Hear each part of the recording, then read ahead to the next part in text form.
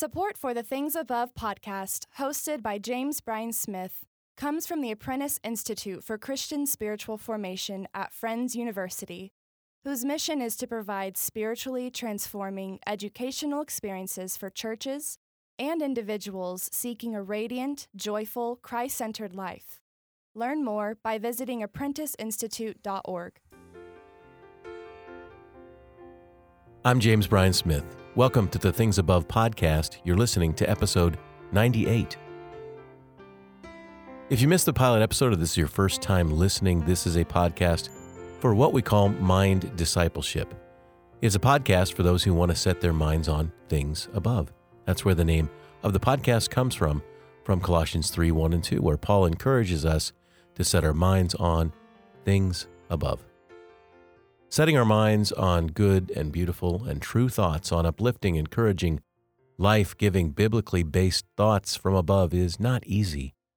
And that's why we do this podcast, to provide for you in each episode a thought from above that you can dwell upon so that your heart will be warmed and you will become an epiphany of grace. Today's thought from above is this: create space for grace.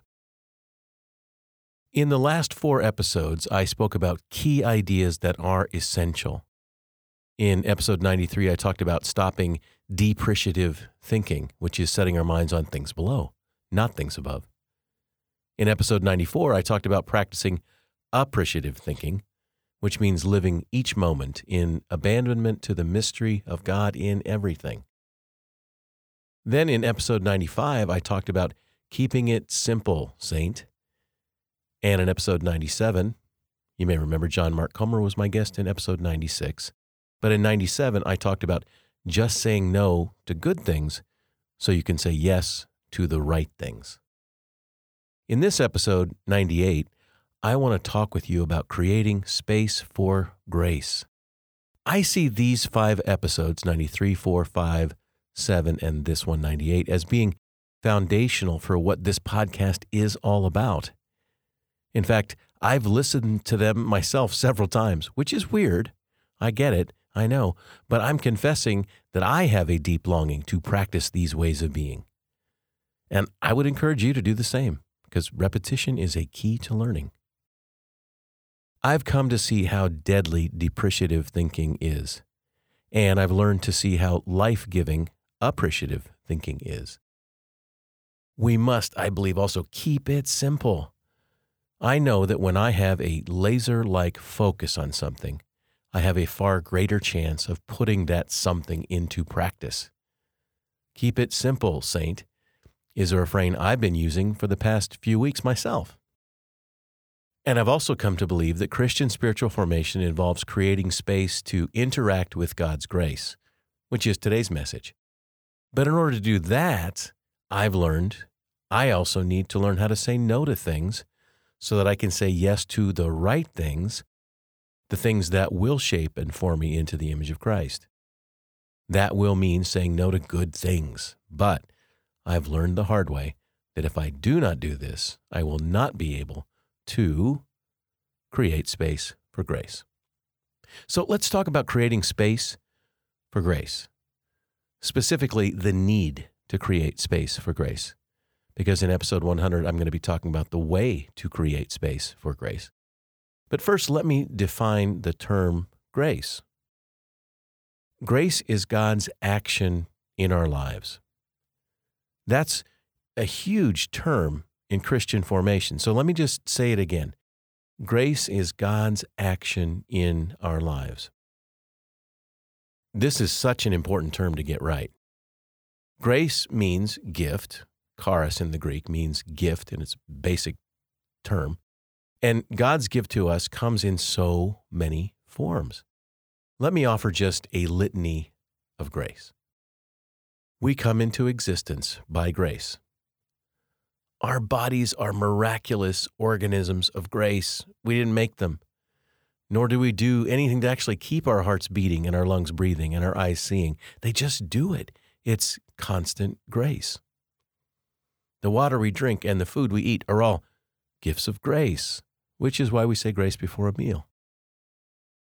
God made a marvelous and delicious array of food for us to eat and enjoy and savor that will sustain us and energize us, and it's grace.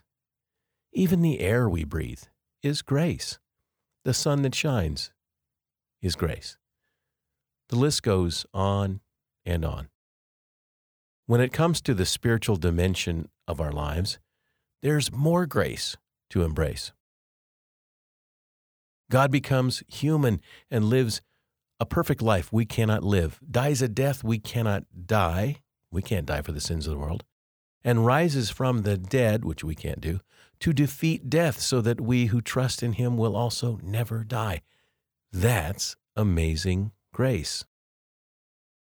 And the deepest longing of the human person, which I talked about in episode 93, is the longing for the more than, the longing for the transcendent, which is a longing for God, a filling of the God-shaped hole in our hearts that only God can fill.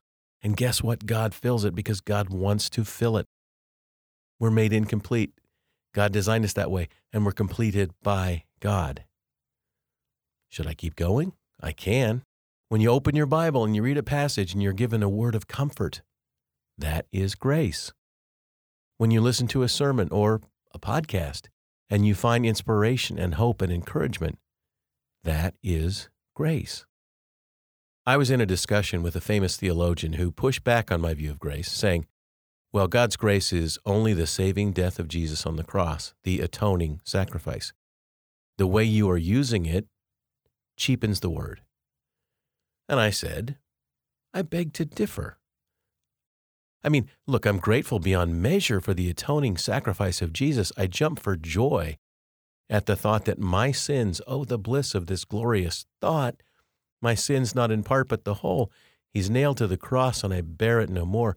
Praise the Lord, O my soul. I am so grateful for that. But to allow the term grace to extend to every single act of favor and power and blessing that God gives, it doesn't cheapen it, it magnifies it. It expands what grace means, and it makes possible for us to consume and utilize and experience more grace. I mean, after all, the Apostle Peter counseled us to, quote, grow in grace, 2 Peter 3:18. How can you grow in the atoning sacrifice? How can you grow in unmerited favor? I know that you can grow because of the atoning sacrifice. You can grow because of unmerited favor. I remember Dallas Willard remarking that the Christian life is what you live after you realize there's nothing more you have to do. Isn't that fantastic? I'm going to say it again. The Christian life is what you live after you realize there's nothing more for you to do. So like until you can say, Jesus has done it all. Jesus has paid it all. Jesus has defeated all and given us all. And there's nothing I have to do. Until you can say that, you might be in danger of trying to earn what you cannot earn, or serve in a way you're not called to serve, or love in a manner that's not a continuation of God's love, but a love you try to manufacture. Yes, it is important to trust Jesus when he said, it is finished. He said that on the cross because it is finished. So as Dallas said, there's nothing more for you and for me to do. Now the question is, what is it that God has designed you to do? What passion and need has God placed in your heart? What has God uniquely called you to do and empowered you and inspired you to do? Because if you're going to do that, you're going to need a lot more grace to do it. A lot more of God's action in your life and in mine to fulfill that.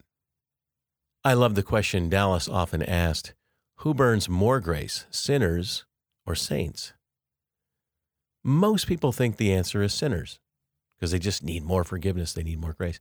But look, the answer is the saints.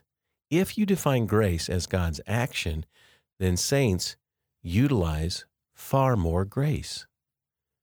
As Dallas said so well, saints burn grace like a 747 burns jet fuel on takeoff.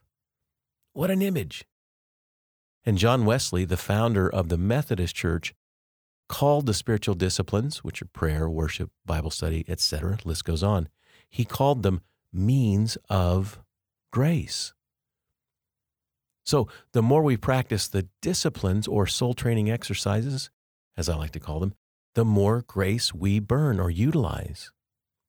In the next episode, I want to talk about the way to create space for grace. How do we increase the grace in our lives? Until then, create space for grace. Create space for God in your life. Be on the lookout. Create space for grace by living in wonder at the grace that surrounds you and sustains you every day, because every day is an opportunity to create space for grace. I hope you'll join me next week for episode 99, which is a Things Above conversation with the amazing Richard Rohr. I am so excited for this conversation, as I've been so blessed by Father Rohr's books for many years, and I cannot wait for this conversation. You don't want to miss it.